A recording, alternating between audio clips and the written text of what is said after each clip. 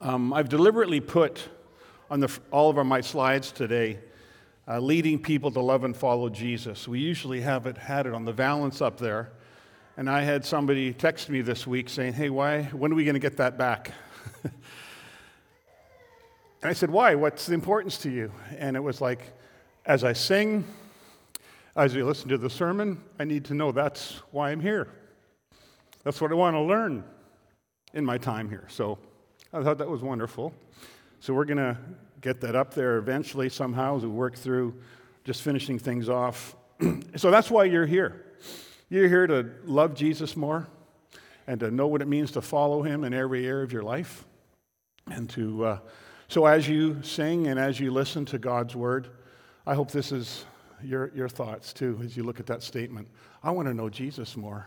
I want to follow him deeper through this. So a couple of things to say. Yeah, Jen last week fell in her kitchen, fainted for no reason, hit the back of her head on the counter, was unconscious for a little while. Her family upstairs heard a thump, came down the stairs, and there she was on the kitchen floor. Can't imagine what that was like for Travis and the kids. After yelling her name for a while, she came to, and she's gone to the doctors, gotten all the tests she needs, and also to find out why she fainted, like what's going on there. So we're going to pray for her in a minute, and then I want us to pray for ministry volunteers. So Thursday night, she wasn't able to organize and do the stuff she normally does. She showed up, which probably wasn't a good idea. I think it might have set her back. But she wanted to see the families. So I wouldn't mind if in groups of 3, 4, you pray for Jen and her family. Thank God for our volunteers. These mums and dads that came up front, kids club. We got some volunteers at setting up tables and doing everything on Thursday. There's a lot of work behind. There's about 60 volunteers that Jen oversees, and so those volunteers are picking it up. So if you wouldn't mind just getting in groups, turn around and just pray a word for Jen's healing and pray for strength for all our volunteers. Lord, may the peace of Christ rule in Jen and Travis's heart and in Matt and Claire. And in our ministry as we move forward without her guidance and ability to be here. And we pray for quick healing. Give her self-discipline to not do work when she's at home. And yes, thank you for the heart of the volunteers in this place, stepping up. In Jesus' name, amen. If you're new with us, we'd love you to go to the foyer back corner over there and let us know you were here and fill out a card, get any information about what's going on at Broadway from there. We have some information for you. If you want to give, that's also the place to give. Joanne will be there, and you can give in various electronic ways or old school with a check or cash. There you go. We had our first Wednesday morning prayer meeting at 6 a.m. There were 6 of us there. Guy named Fraser. Stand up, Fraser. Yeah. It's his idea. It's his idea. And I love it when people have ideas. That Gary, we need to pray for ourselves and our city and our church. And he needs to be at work at 7:30, so we're starting at 6. You're also a runner, Fraser. So I looked up this stat. He does serious mountain running, and he's entering like an 85-kilometer run at the end of the summer. So I looked this up. Do you use trail mix, Fraser? Huh? You guys know what trail mix is? So here's a stat, interesting stat. I like to find these things out. Study finds only 0.01% of trail mix actually consumed while on a trail.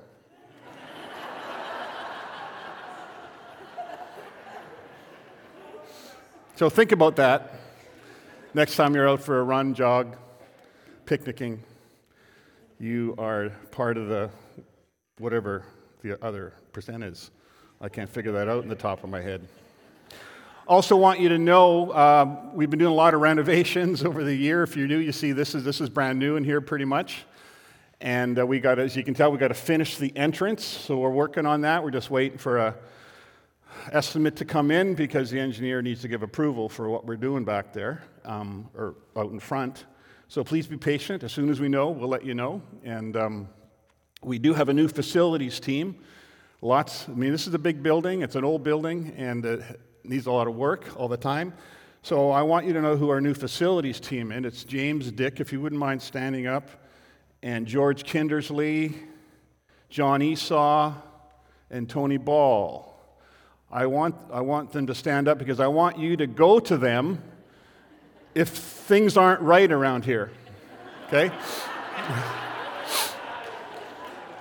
Don't come to me. So they're going to be overseeing all the renos to be completed, and there's lots of maintenance going on here. And so one of the things they're going to do is have 2 major work bees every year. So we're probably going to have one in May, just a good spring clean, kind of a Lent for the church, just to clean the heart up here of the place. And then Tony is going to be our main guy arranging probably 3 days, won't be every week, but maybe 3 days out of a month to have work bees here. If you can come during the day, there's painting, all kinds of little things to do. And so Tony will be the guy that will let you know he's the guy that'll be organizing that sort of thing. So, good stuff going on.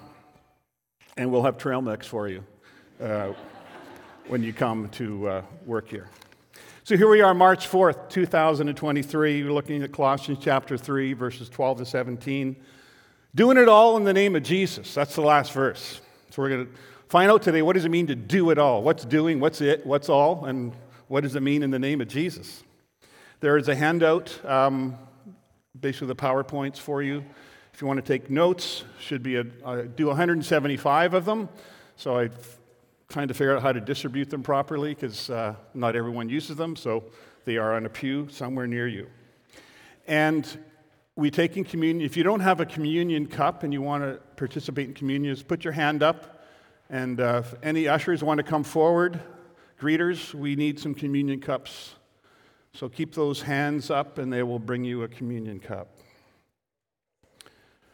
So we're going to start in Colossians 3, verse 11. It's been a couple weeks because as we've learned, when a verse starts with the word therefore, we got to find out why it's there. And so here's the deal. Verse 11 of chapter 3 says, here, we'll find out what here is, there is no Gentile or Jew, circumcised or uncircumcised, barbarian, Scythian, slave, or free. But Christ is all and is in all. And then it's therefore, this is how you behave. Therefore, this is what you believe. Therefore, this is how you treat each other. Because this is what it means, because everyone is the same. We all have the same identity. There's no politics of division in the church. Jesus is our truth and our identity. That's our identity. Nothing else. We are all qualified. Those who receive Jesus are qualified in the inheritance. Behind you, too, on your way up. Ryan, there'll be someone. We have hope. That's who's in the family. We have hope to be in the family of God. We have the fullness of Jesus in us. Christ in us, the hope of glory, is what the Scriptures teach. This is a group of people where there's no division, that we're all dead in our sins. But God made us alive with Christ. These are the first few chapters of Colossians. And then we are raised with Christ, and so we set our hearts and our minds on the truths of Christ from above. We go after the values of the kingdom of God and not the lies and the values of the kingdom of darkness. So this describes all. And in Galatians, Paul uses male and female. All. There's no division in this place at all. This is a place where our only identity this morning is in Christ. That's all that matters. It's all that matters. Here, there is no Gentile or Jew, and the list goes on. Where is here? What does here mean? It's a place. It's a current place and a future place. It's the new creation in the future. It's the new heaven, the new earth. It's the things above that will come down and be on the earth. The kingdom of heaven is the place. It's a spiritual place right now, the here. But in the future, it's an actual physical place, the here. Revelation 21 says, look, God's dwelling is now among the people, and he will dwell with them. They will be his people, and God himself will be with them and be their God. That's the here. That's what we're living in now spiritually. And one day, we will see Jesus face to face. And we can't describe what that's like. No mind can conceive. No word can utter. No eye can see what God has planned for us. So we don't need to read books written by people who think they've gone to heaven and come back and tell us, no one can conceive what it is. It's beautiful. But in the meantime, in our spiritual kingdom we have now, we put to death whatever belongs to our earthly nature. We take off our old self with its practices of sin. So here we go. We'll read verses 12 to 14. Therefore, because you're in the here, we're all one, there's to be absolutely no division amongst the humans. You are God's chosen people. You are holy and dearly loved by God. Clothe yourselves with compassion, kindness, humility, gentleness, and patience. Sounds a little bit familiar to the fruit of the Spirit. It's not quite as full, but that's the idea. He says, put on some new clothes and keep them on. Some translations later on, it says these virtues. Love is the main virtue. So you might not know what a virtue is. What's the best way to describe a virtue? It means good, pure, high quality attributes. And love is the most important piece of clothing in this list. It's the binding agent, the love is. Put on the love. You know, how many of you have been in a job interview? And you might notice they're not in their mind, whoever's interviewing you is kind of checking the boxes. Maybe you've done job interviews. And maybe when you're doing the job interview, you're checking the box on the kind of place that you want to work. Because you have certain attributes that you want to have in this place. So these are attributes that we're to check the box off on. Compassionate, kind, humble, gentle, patient. These are the attributes to put on. And because of who you are and who we are to each other, and in the sight of God, we are to do this individually and together. Trouble is, sometimes we just put the new clothes over top of the old. And that's why previously Paul said, take off, put off, get rid of all the anger and the malice and the sin practices and put on the new. And that's what communion celebrates for us. Our old self, our practices of sin are forgiven and put away, and we can put them off through the power of Jesus. So that's one reason here is there's no need to follow the Jewish rules and regulations and festivals anymore, is because it's all been done in Christ. And this is the foundation. So now we're given the names of the people in the Old Testament. God's holy, chosen people are the Christ followers. So verse 13. Bear with each other and forgive one another. If any of you has a grievance against someone, forgive as the Lord forgave you. Have you ever had a grievance against anyone? Anyone had a grievance against you? I mean, that's life. I have grievances against myself.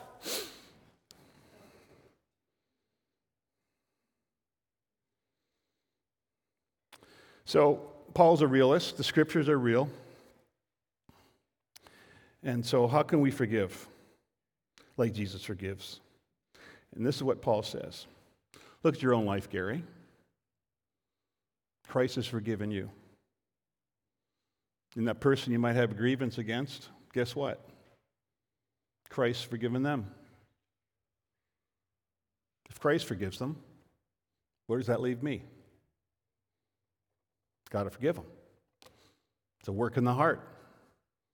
Sometimes it takes a lot of time, but that's what Paul says. This is the here. This is who we are.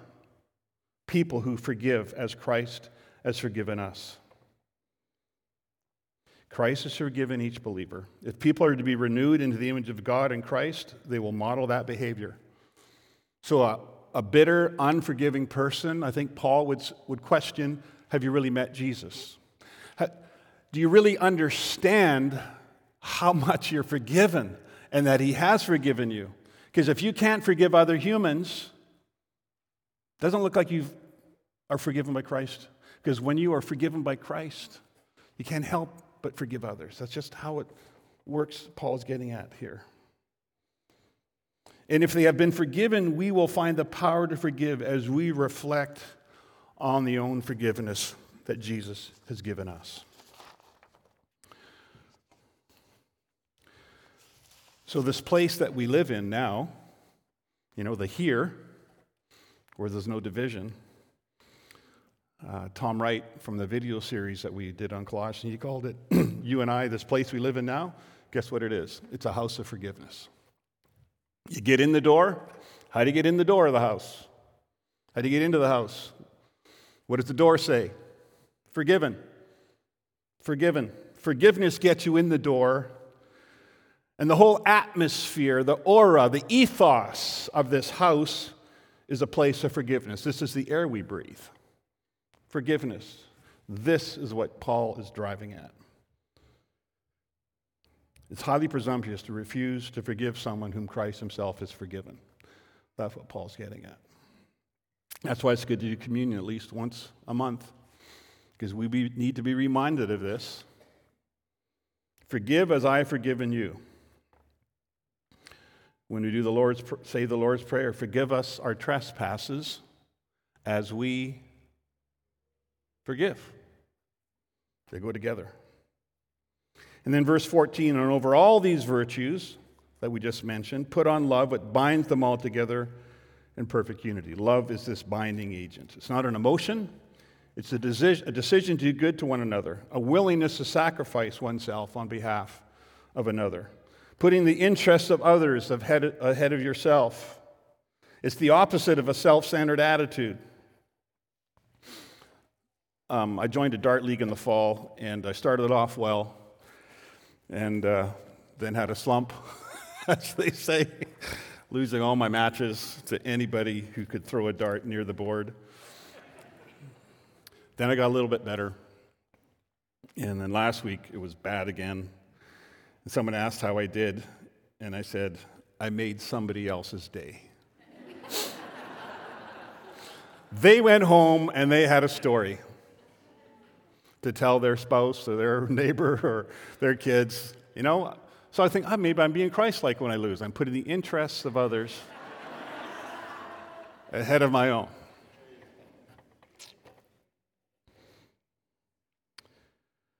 It's fun. It's fun. And so love is the wraparound garment here. It pulls it all together. It's the binding agent. And that's what he says in 1 Corinthians 13. And that's what the imitation of Christ is. It's a love that we cannot comprehend and understand. And that's why we celebrate communion. Verse 15 and 16, let me read. Let the peace of Christ rule in your hearts, since as members of one body you were called to peace, and be thankful. Let the message of Christ dwell among you richly as you teach and admonish one another with all wisdom through psalms, hymns, and songs from the Spirit, singing to God with gratitude in your hearts. This is an interesting scripture. It says that songs teach us and they admonish us. And Paul earlier on said there's no rules to follow in Christ, but here's a rule, he says. One rule to follow, let the peace of Christ rule in your hearts. You are one body. One here, one place. We are all one. Our identity is Christ and nothing else. It's a simple metaphor. We're a single living entity. And so we must act in harmony. And that's when we talk about being on a team. Levi talked about being on a team. A team functions best in harmony with each other. They call that team chemistry, where they respect and they honor each other. And then he says, be thankful, because a thankful heart is normally a peaceful heart. And this is how we're to live in community, as one body, as one entity. So this is how you're to live. Let the peace. Here's a rule. If you want to be a rules-oriented Christian, here it is. Let the peace of Christ rule in your heart. Let the peace of Christ be the referee or umpire, be the ruler in your heart. Paul uses a verb here from the athletic arena. It's a word used of a judge who settles things in any matters of dispute. And so the peace of Christ is the judge. That's what we follow. Have the peace of Christ. Verse 16. Let the message of Christ dwell among you richly as you teach and admonish one another with all wisdom through psalms, hymns, and songs. Might be easy to, Psalms, we have a book of Psalms. That must be what he's meaning. What are hymns? And what are songs from the Spirit? So let's talk about that for a minute. Certainly applies to the Old Testament Psalms that we have in our Testament. It also could be new Psalms. When they found the Dead Sea Scrolls, it indicated that there were Jewish and Christian groups composing contemporary Psalms, in addition to using the ancient ones. Hymns virtually synonymous with Psalms. And we see numerous new songs in the New Testament. Mary had a song in Luke 1. There's a song in Revelation. Paul includes songs composed and sung spontaneously under the direct influence of the Spirit here. And it does say in the Scriptures to sing to the Lord a new song.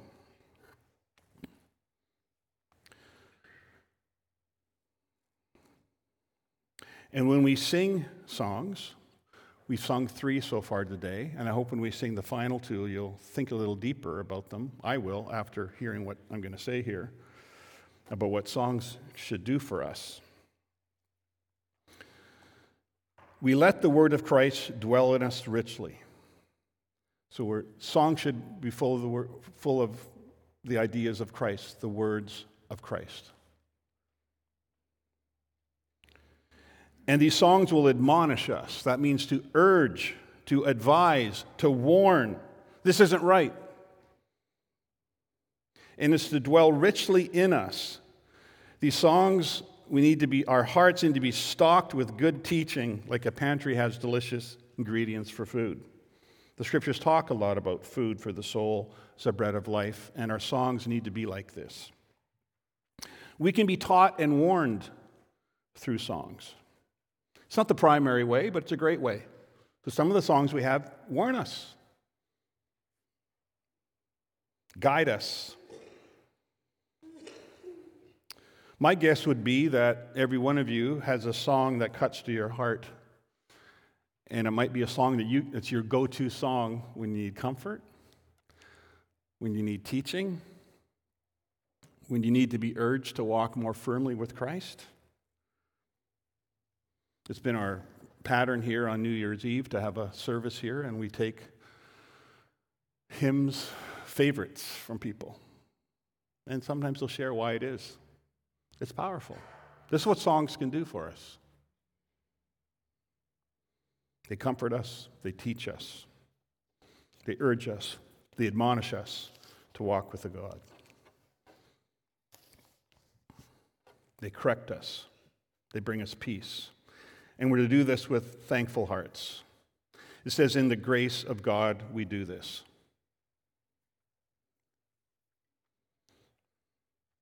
And where do we do it? Sure, we do it in a building here. You do it in your car. But you do it in your hearts. That's the location of this kind of worship, this kind of guidance, this kind of teaching. It's in your heart. Have you ever been overjoyed or cried when receiving a gift?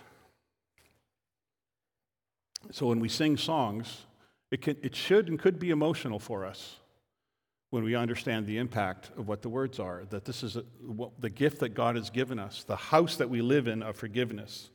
It's irreplaceable and a priceless gift, and it should bring joy and thankfulness and maybe even some emotion. Our worship leaders, it's a difficult task to pick 5 songs for a Sunday. They're looking to see, does it include all these things? And then on top of that, is it singable? Can a congregation sing it? It isn't easy. We thank God for our worship leaders, the thought and time they put into picking a song that'll teach us, urge us, admonish us, give us comfort, with good theology and singable. It's tough, but they do it. Some people give criticism to worship that it's too emotional. It should be emotional. Crying is not always a sign of spiritual connection and emotion, but joy certainly is. And so there should be a sense of joy when you sing. That's what it's saying here. There's gratitude in your hearts. You're singing about something you've received that is priceless. It's Jesus. And then here's the final verse. Great verse. Whatever you do, so just think about your life right now. You are the you. Whatever you do, whether in word or deed, do it all in the name of the Lord Jesus, giving thanks to God the Father through him. So Paul now closes a circle he began in verse 6 of chapter 2, where he said, continue to live your lives in him. Whatever you do, in word or deed, do it all in the name of the Lord. That means to act in the power of Jesus. Act like he did. Do stuff like he did. Live as Jesus lived. The focus here is on the nature and the character of the Lord. To do all things in the name of the Lord does not mean simply to mention Jesus' name, but to act also in concert with his nature. Don't run around yelling, Jesus is Lord, and act like a complete nuisance to everyone. You do it in the name of Jesus. You do it in the character of Jesus. We come under his authority, and we're called to conform to his character so that everything we do, let this message of Christ dwell among you, the peace of Christ rule in your hearts. Let the message of Christ dwell in you wherever you go. I'm going to connect all those verses. At home, at work, at play. So when you go to Canadian Tire, this is their motto. It's what I think they have 3 triangles. They used to have 3 triangles out on there. And it was like, here's the place to come to buy things for home, work, and play. That's what it means. Whatever you do, wherever you go, at home, at work, at play, this is where you bring the message of Christ into your office, into your family, on your teams. This worship that's talked about, this admonishing, continues. It isn't just for Sunday morning. There's a combination of words here, word and deed. Logos is word. The word for deed here is ergon, which kind of means hard, sweating work, energy expelled. So whatever you're doing with your life, it's a common way of referring to the totality of your interactions with your world. So when you leave here and as you spend the whole week and come back Sunday, you're going to have a totality of your world where there will be words and deeds that you'll be doing. No matter where you are, how old you are, what your occupation is, what you do with your time. Everything, including what we say and we do, should be governed by the consideration of what it means to live in the place where Christ resides. Let the message of Christ dwell in you everywhere. So all of life, then, is an experience of worship. Paul said in Romans 12, offer your bodies as a living sacrifice. This is the intelligent thing to do. This is true worship. So we're commissioned, everybody, not just paid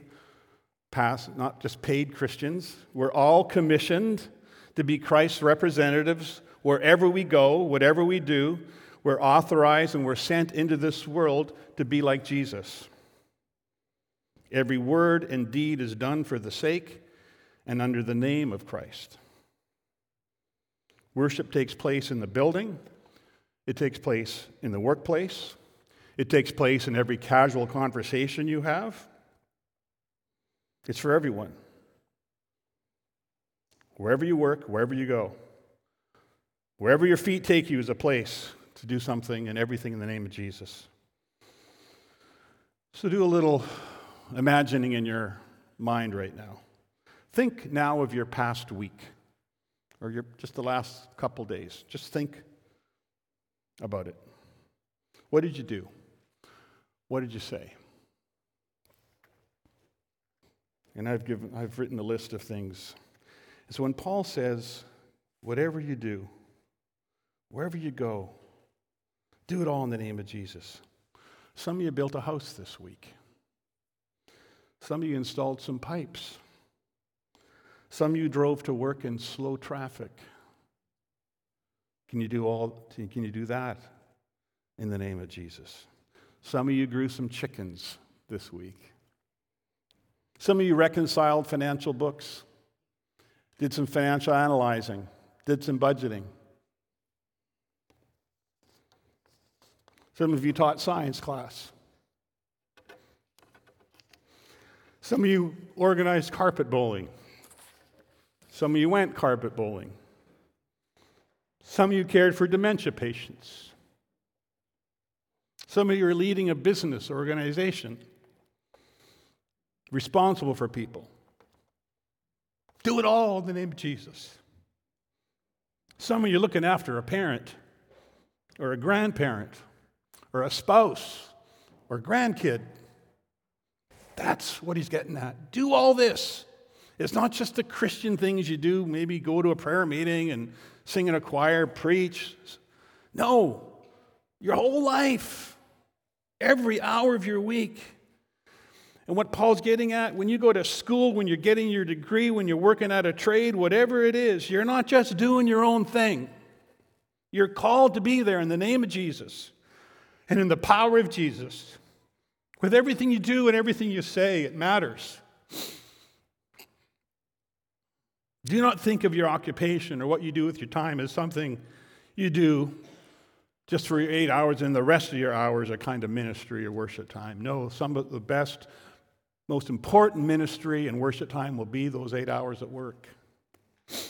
It is a place to live out the message of Jesus. Okay, I got a story. I need to blow my nose first. Go.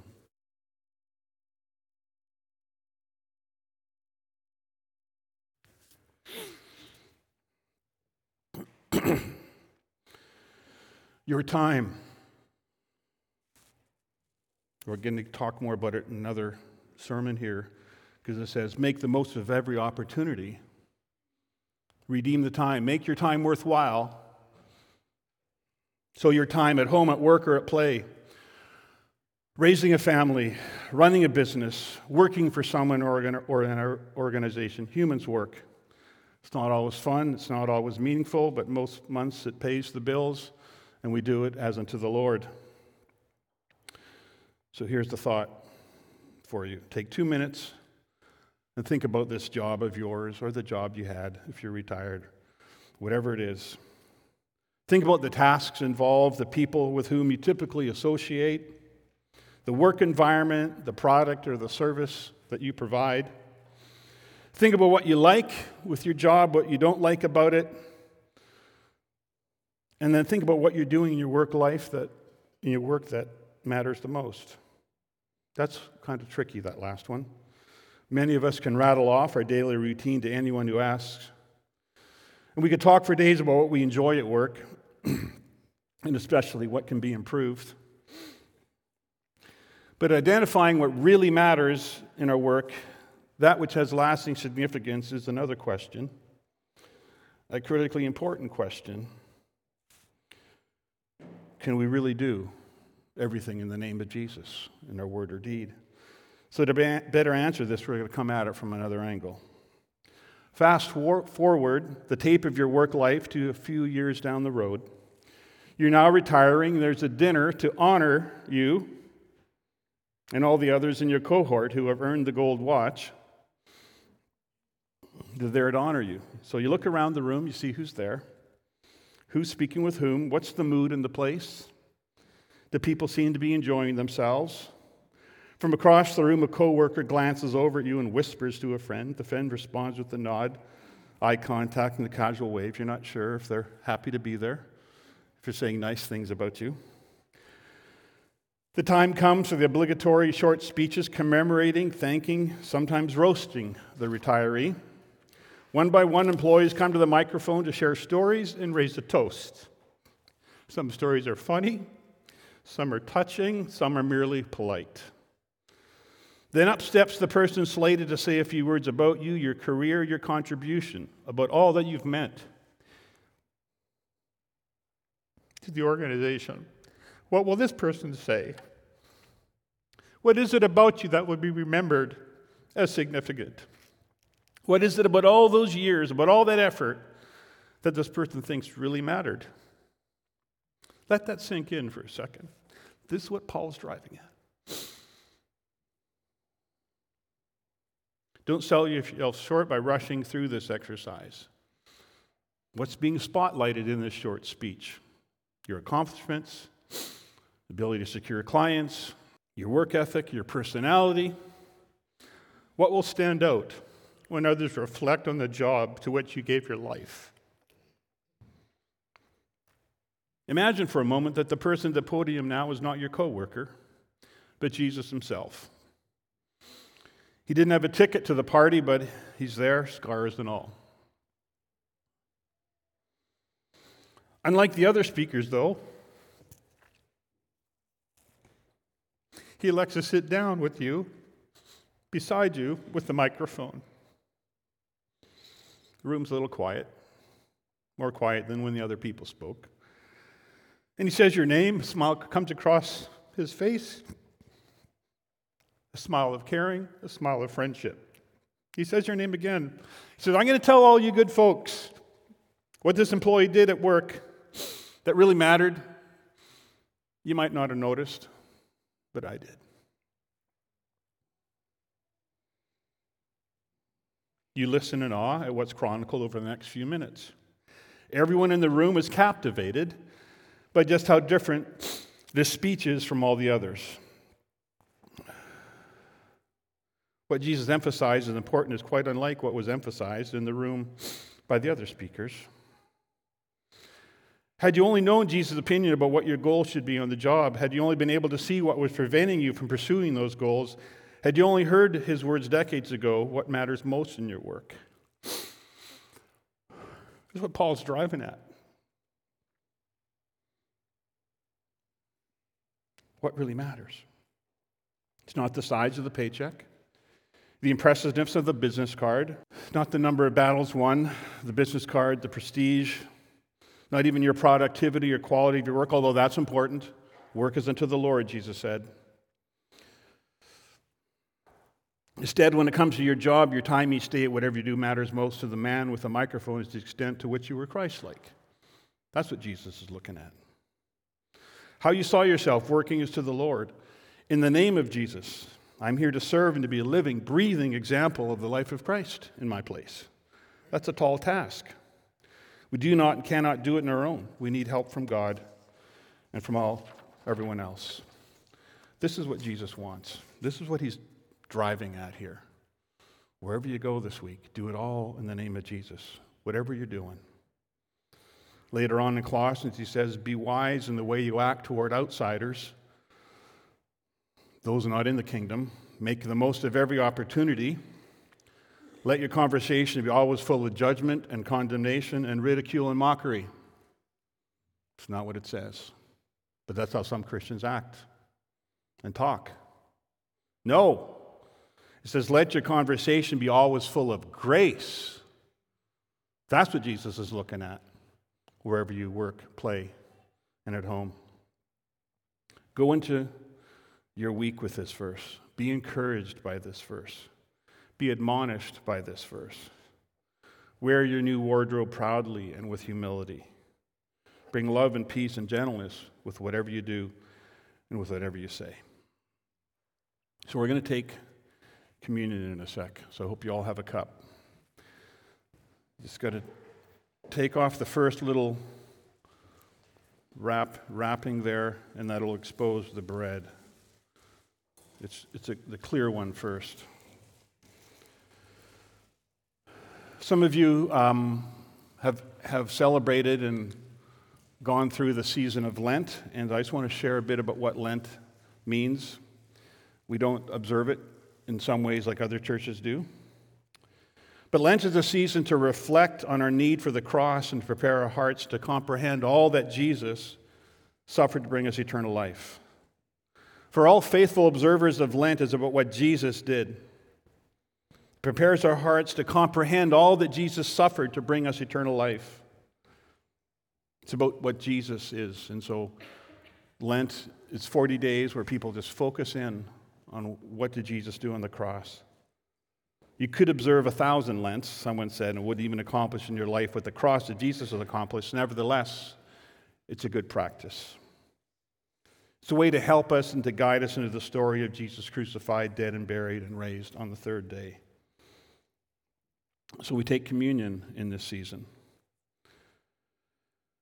Lent, the focus is on the person and work of Christ and nothing else, and that's what communion's about. It's not about what you're giving up or sacrificing. It's about your heart and my heart and our pursuit of loving Jesus and following him. During Lent, we reflect on the truth of the incarnation. Jesus taking on human flesh, being just like us in every way. Going to the cross to die for us to give us forgiveness.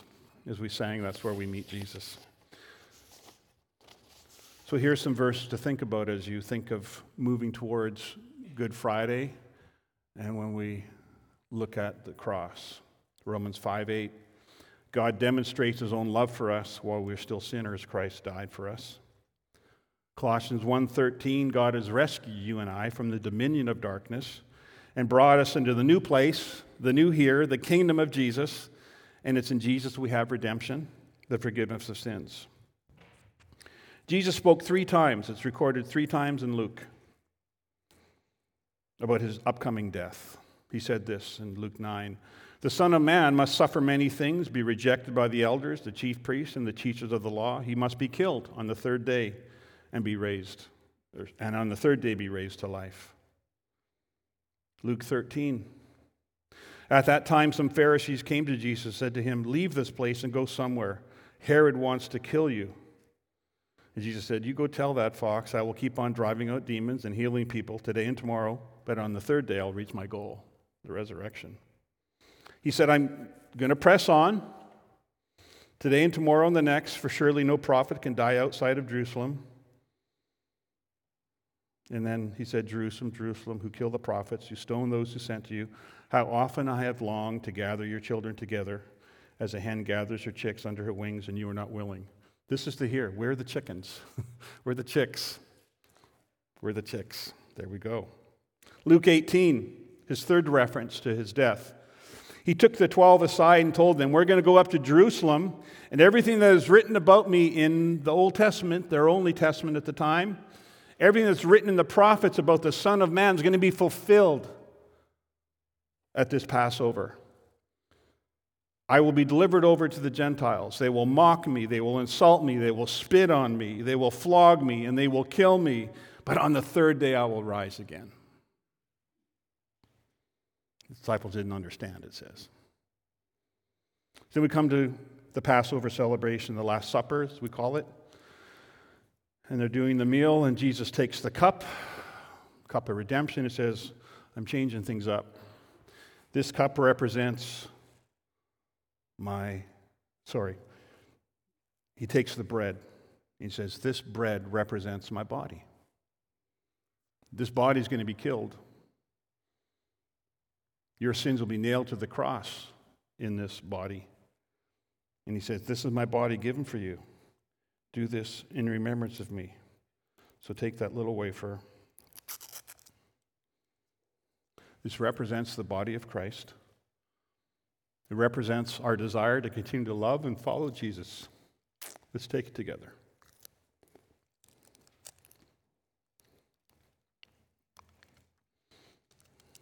And open up the next one. Then he took the cup and he said, this cup represents the blood that's being poured out. It's the new covenant. It's a new agreement with God and how sins are forgiven. And it's poured out for you. Take the cup in remembrance of me. Let's take together.